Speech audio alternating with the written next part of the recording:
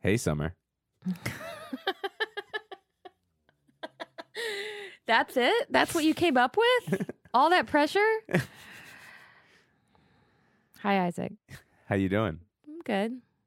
This is a horrible. I mean, the idea of asking someone how they're doing and them saying, like, I'm good is such the opposite of what we're trying to do here. That's absolutely like, I'm true. actually pretty tired and my stomach feels kind of weird.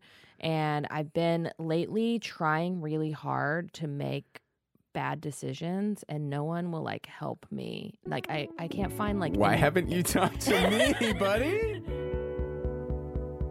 My name is Summer Ann Burton. And my name is Isaac Fitzgerald. And this is The Tell Show. It's a new podcast from BuzzFeed where we're going to talk about feelings and tell stories about ourselves. With this idea that it's really fun to get to know somebody through their stories that sometimes are embarrassing, sometimes are a little too much. So on the first episode of The Tell Show, we have an amazing guest, Cheryl Strayed, and we're going to talk about stealing. Hell yeah. We're so excited to have her this show, and we're so excited to be launching the show with such an awesome, incredible storyteller. Yeah, and someone who I think really gets this theme of like how talking about yourself can help other people feel less burdened by their experiences. Yeah, reading some of Cheryl's work has definitely made me feel a lot less alone in the world. Do you have any good stories about stealing? Why would you assume I do?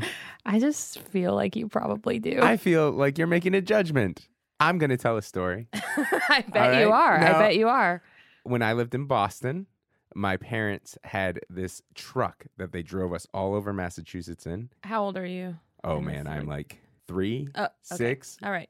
I'm bouncing around. Two different, very different ages. Well, they had but they had the sure. truck for a All while, right. and there's a bench on the back, and we're supposed to sit on the bench and not move, but of course we didn't. We just kind of rolled all around the truck, but it got stolen. Oh, the truck. Their truck got stolen, and the only thing that was left was just a pile of Sesame Street sing-along tapes. Oh, which my mom actually salvaged for me. Oh, that's nice. I also once stole money from the Catholic Church when I was an altar boy, so you weren't wrong. Well, sorry. And Summer Ann, have you yourself ever been either a criminal or victim of thievery? My best friend when I was ages 12 to maybe 15 or 16 was a very smart, very beautiful girl who stole from me on a regular basis. Oh, no. It became really obvious. It started with CDs and then it like graduated. Like there was one time when I got a cool Mickey Mouse mini backpack for Christmas and brought it to a slumber party and it disappeared overnight. And my mom and I were both very sure that she was doing this, but kind of made the decision that it wasn't worth our friendship to make a big deal out of it. And we sort of let it go. Because you valued the friendship. I did. That's, I mean, sad, but oddly beautiful. It's not that sad. I mean, who cares about some CDs, you know?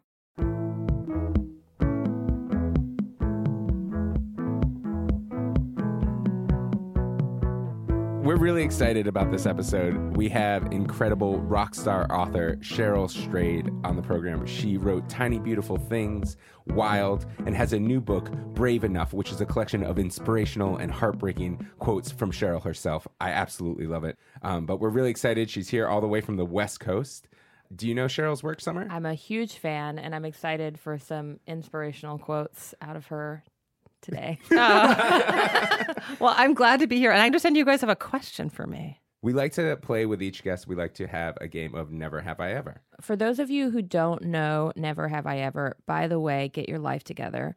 But if you don't know how to play Never Have I Ever, the way it's played, each person playing the game will say something that they have never done, hence the title. So never have I ever killed someone, for example. Anyone who's playing the game who has will drink, or in our show's case, ring their bell like that. And then we'll talk about it. So the listening audience doesn't know we also have shots of whiskey here on the table. Absolutely not. Okay. That's our secret. That's our secret.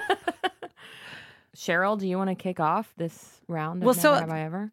At this point, at the age of 47, I am so thrilled to tell you that never have I ever had anal sex. I'm trying to ring my bell halfway.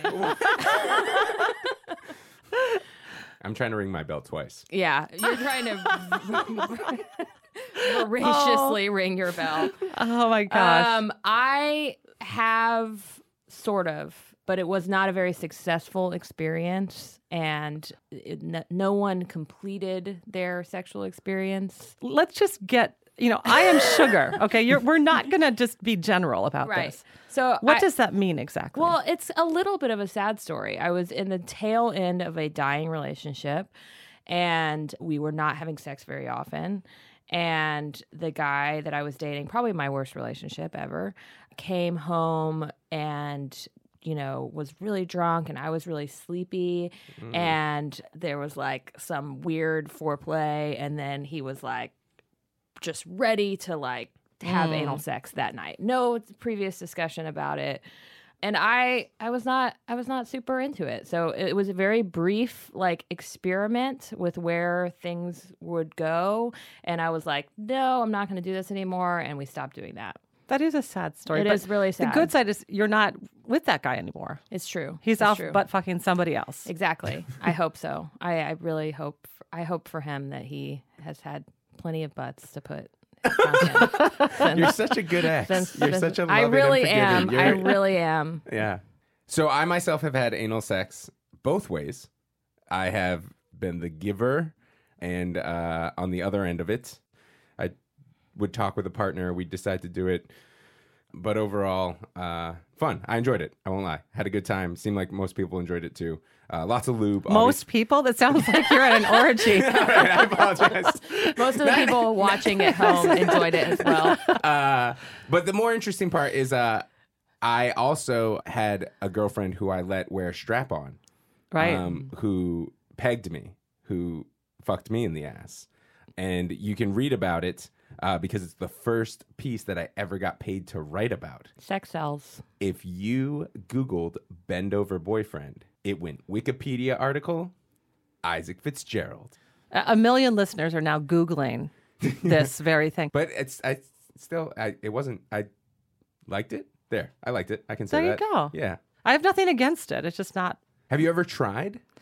Yes. My husband, Brian, and I, when we were first lovers, we, were doing all kinds of things. We still do all kinds of things, but we were still in the, let's try this and let's try that. And I said, I've never had anal sex and should we give it a shot? And what ended up happening is we made an attempt and then it was so funny. It was just so funny that we kept we couldn't do it without laughing. And so because every time it just felt like I was being jabbed in the ass, essentially, which is what is happening. And it's funny to be jabbed in the ass, I think. And so we couldn't do it with any seriousness, and therefore it was a disaster. And then we decided to just drop it. There are other things we can do. Yeah. He has jabbed every other part of me. Especially your heart. Wow.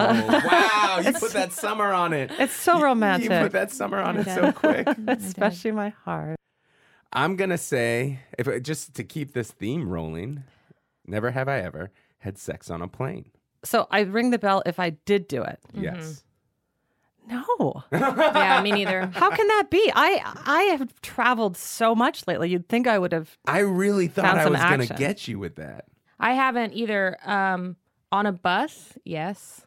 Okay, please elaborate. No, just, public transportation, teenagers, I don't know, blankets, wintertime. I think I might have masturbated on a plane with a blanket. Not in my your hand seat. in my lap. I was reading a book that turned me on or something. I don't remember what it was, but I distinctly remember that. That's the coolest thing I've ever heard. Do you remember what book? Well, I love that's one of the things I absolutely love about being a woman and having such a discreet sexual organ. I could do it right now while we're doing this show. I could sort of just take care of myself. What? And as every woman on the planet can. That's true. It's really pretty amazing. It's special. I'm getting there now. No. So you guys, when you have me come back to the show the next time, we can have it be, have you ever masturbated while recording a podcast? While recording this and I'll podcast. have to ring my bell or whatever in metaphorical and literal terms. So I'm going to feel... Sorry. Wow. I'm going to feel really lame now in comparison, but never have I ever believed that I had fallen in love at first sight.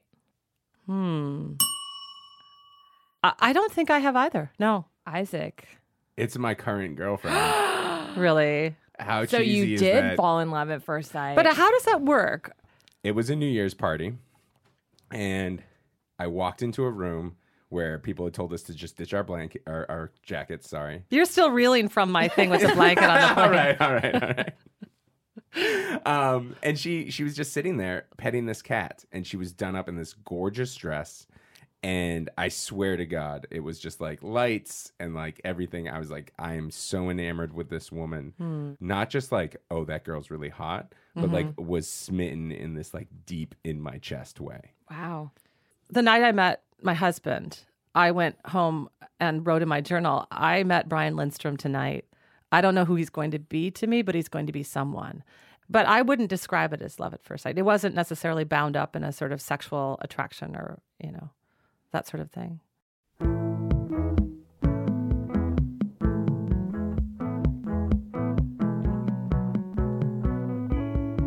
Cheryl, as you have been warned, we typically ask guests to come on this podcast and tell us a story that they haven't shared with a lot of people before. And the theme of this episode is stealing. And I think that you have a cool story for us about that. I do. Where does it begin? It begins when I was 15 years old. It was a spring evening. I was a track runner, and I had track practice, and my mom was driving me home. I grew up in northern Minnesota in a little town called McGregor. I actually lived 20 miles from that town in the woods on this remote dirt road. And the town of McGregor is still population 400 people. So it really is incredibly remote country. So we're driving down my dirt road, and we look up, and on the horizon we see a man on a horse riding towards us, and we can see that he's really dressed as a cowboy, like the kind of cowboy that you would see in an old movie, like chaps and a big hat and this kind of, cowboy sort of duster jacket and these big saddle bags that are packed to the gills. Clearly he's on a journey. And my mother slows the car, and we roll the windows down, and we sort of yell a greeting to him. He says hello back, and then we drive on by because he kept riding by. I think my mom wanted him to stop and tell us what was up, and of course she couldn't then let it go, and so she that night made a plate of dinner for him and went driving down the road with my stepfather to find his fire. He was this man who was 44 years old. His name was Stephen Newman. And his plan was to ride to the Continental Divide. And my mom, as they spoke, she noticed that his horse, Molly, had saddle sores. And she said, come with me back to our house. What's a saddle sore? A saddle sore is essentially when the saddle rubs the horse a wrong way, it becomes an open wound. It's really painful. It can actually kill a horse. It can become infected. And my mother just said, you can't go on. And so this cowboy lived with us for a couple of months when I was a teenager. Wow. And he's like sleeping in our hay barn. And every day he would go out and get a ride with my mother or stepfather to buy a 6-pack of Mountain Dew, which he would then drink the whole 6-pack all day.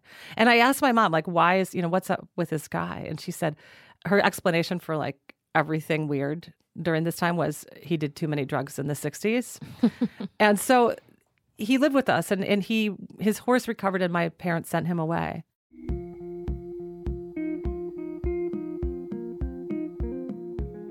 I graduated high school, went off to college, and in that year after my freshman year of college, I got a job for the local county newspaper, the Aiken Independent Age. I got a job being a reporter. And nothing happens in my home county. I can't emphasize this enough, okay? Nothing happens. My job is basically to cover the city council meetings and to think of stories. Like if you collected like bottle caps, like I would write a story about you. That's like what I'm talking about. So the first day, though, that I'm on the job, I'm actually on the job for 15 minutes. And they give me there's on my desk this police scanner. So like everyone who grows up in rural America knows exactly what this thing is. Yep. Because Isaac everyone has has a weapon them. Everyone has them in their house. And what it is you hear what the fire and the police, and they'll be like, Ray went into the ditch, out on whatever. Right. And then people go help him. So I'm looking at this police scanner at 15 minutes on the job, and I hear this urgent voice come over the scanner. And it says the McGregor State Bank has been robbed at gunpoint. A shot has been fired, and the robber has driven off in a car that he's stolen from one of the bank tellers. He's gotten away. Holy smokes. Yeah, that's what I said. 15 minutes on the job? 15 minutes. I showed up at 9 a.m. that morning. The McGregor State Bank was robbed at 9:17. So I guess you could say 20 minutes. Woo. So I got in my car and I drove to the bank, and I can see inside that it's like the town cop and the sheriff. And suddenly, all of these like state troopers and FBI are starting to show up. And the town is so small that it's just like there's a field next to the bank, and suddenly helicopters start landing. And it's all these broadcast journalists who I recognize from Duluth and the Twin Cities, like these sort of dazzled up sort of stars. And they're all saying to me, asking me, here I am a reporter, they're asking me about this town. I'm like, I just graduated from here a year ago. I was the homecoming queen, I was, the captain of the cheerleading squad of the basketball cheerleaders. I'm like this, I was 18 years old. And I have this big story. And Rick Passer, the Sheriff Passer, sees me outside the glass windows of this bank.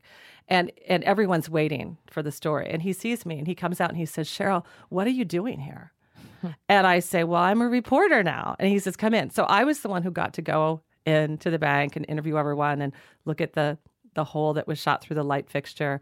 And what Rick described to me was eerie, because he said this man was lurking in these woods next to the bank, and he came walking out, and he was wearing a long cowboy duster, and he was wearing a big wide-brimmed cowboy hat, and he was wearing a bandana over his face, and he had the rifle underneath this duster, and he walked in and he said, this is a stick-up.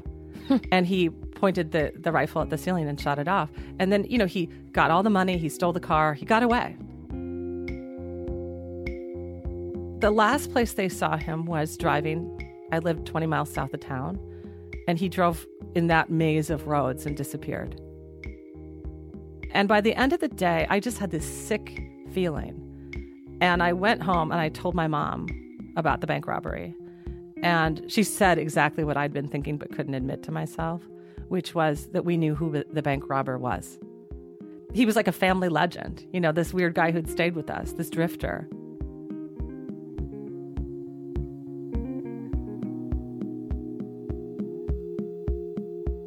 And I didn't tell anyone. Why do you think that? Because you're a reporter, right? Right. Like this could be a scoop. Not only, and I'm supposed to tell the truth. Like that's what reporters do, right? Mm-hmm. Right. But I was always sort of ashamed of who my family was in this community. My family was the sort of family who would let a drifter like stay in his barn. Had you been the homecoming queen? That Yes. is real? Yeah. So your way of rebelling almost was to become as normal as possible. Absolutely. And so for me to then come forward and say, I actually think that we know who the bank robber is, I felt implicated and I felt ashamed. Mm-hmm. So all summer, I would file stories about like the search for the bank robber. And by the end of the summer, I'm, about to go back to college, leave this job. I get a phone call, and it's from Sheriff Passer. He had promised me that I would be the first person he told if there was ever a break in the case. And I remember distinctly like where I was exactly and the way my hand shook, because he said, Cheryl, we have found him. And we know it's him because he's, he was basically caught red-handed. This man had been in a neighboring town bragging to a bartender that he had robbed a bank. And he tipped her $100 and she tipped the FBI. And they went and found that he had bought a pickup truck, a horse trailer, a saddle, and all kinds of cowboy regalia. And they found $4,000 in his truck that was all, marked from the bank. Right. And I said to him, okay, what's the guy's name? And Rick Passer said, Stephen Earl Newman. It was him. What happened to him? He was convicted of the crime, and he was sentenced to 25 years in prison. He only served about 10 or 11. And then I lost his trail, but I got all of the documents from the trial. And what was so fascinating to me was the FBI had essentially gone and filled in his, like, what had this guy been up to the last few years before the robbery? Because they had to establish that this gun, this rifle that was used in the crime, had been stolen from a farmer that he had worked for. He was sort of a drifter and a farmhand. And it was like filling in every gap. And the one gap they didn't fill in was the time he spent at my house. So I've always wanted to find him. I don't know what I would say to him if I came upon him. I would maybe apologize for the one crime I committed against him, which is I snuck into his little space that we'd made for him in the hay barn, and I found this spiral-bound notebook that he had that was like his journal. And I read the inside. The only juicy thing in the journal was the inside cover of this notebook was a letter from this woman who apparently loved him, and who said that, you know, he could ride on back to her any day. Then I shut the book and ran out of the barn. Reading someone's journals is like, I don't know, it's such a deep, intimate knowledge, and yet is such a really like betrayal of a person's trust. I agree with you that it's a terrible thing. I think most of us have done it and had it done to us. Mm-hmm. It actually is, you know, we're talking about stealing here, and there's nothing like stealing somebody's interior life, which is what you're doing when you read somebody else's journal. Do you think he, when filling in that time that the FBI did he ever actually make it to the Continental Divide? He didn't. He only made it, about 40 miles beyond us. But clearly this is what he wanted. You know, he wanted to be a cowboy and he needed money to do it. I don't know why he couldn't have just gone and worked on some ranch and become a cowboy as somebody's like ranch hand, right? Right. And he did come back. He was really smitten with my mother. And he came back to see her a couple of times. And he would never walk up the stairs. He would stand at the base of the stairs and yell, "Bobby, Bobby," my mom's name, until she came to the door. He was like a family joke until he became the bank robber.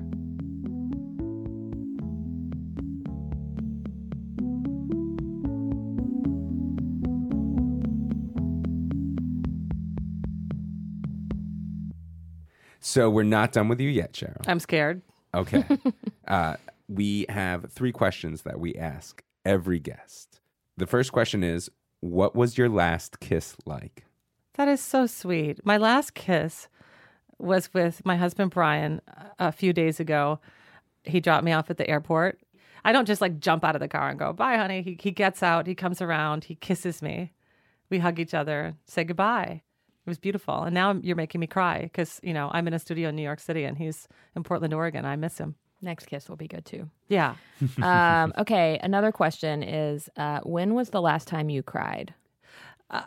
Last week, like a friend of mine said something a bit callous, and I'm a little softy, tender heart. And so I cried a little bit before I had to tell him to stop being a jackass to me. The last question, what's wrong with you? Oh, God. How long do you guys have? What's wrong with me is, this is the thing. This is what's so hard about what's wrong with me.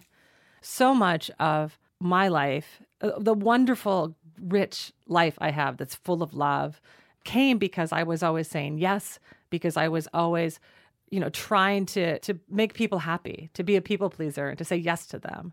And it's sort of starting to devour me. And I'm tired, and I have to figure out a way to be that kind of expansive person that I really, truly, naturally am, that I value, and also to shut that down a bit sometimes, to set boundaries and to learn how to say no and be okay with sometimes disappointing people. Well, we appreciate that you said yes to coming on to this podcast. I'm so glad I did it, because if I hadn't come on this podcast, who would know, for example, that I've never had anal sex? Brian. But seriously, and thank you so much for telling that incredible story. We really thank you. appreciate having you on the show. We really do. Thank you so much. Thanks for listening. Now we're going to go out with some cowboy music or these shots of whiskey. It's appropriate, right? Just Clink, clink.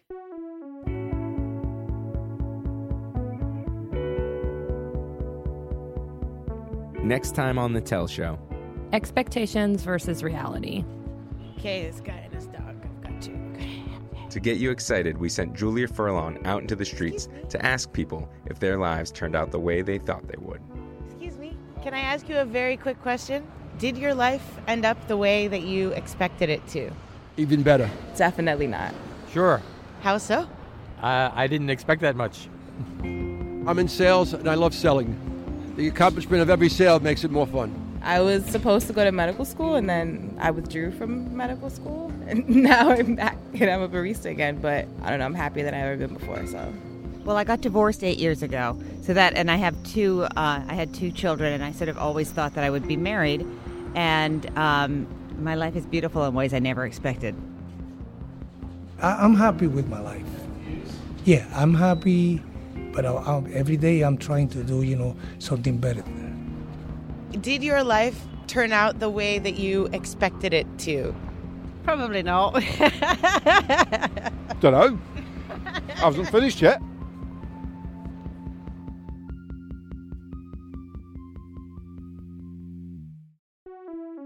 The Tell Show is produced by the incredible Meg Kramer. With editorial oversight from Jenna Weiss-Berman. And production support from Julia Furlong and Eleanor Kagan. And thanks so much to Paul Ruest at Argo Studios for recording us. Our music was composed by Love Inks. And please don't forget to subscribe to our show on iTunes. If you feel inclined to overshare, you can email us at thetellshow@buzzfeed.com.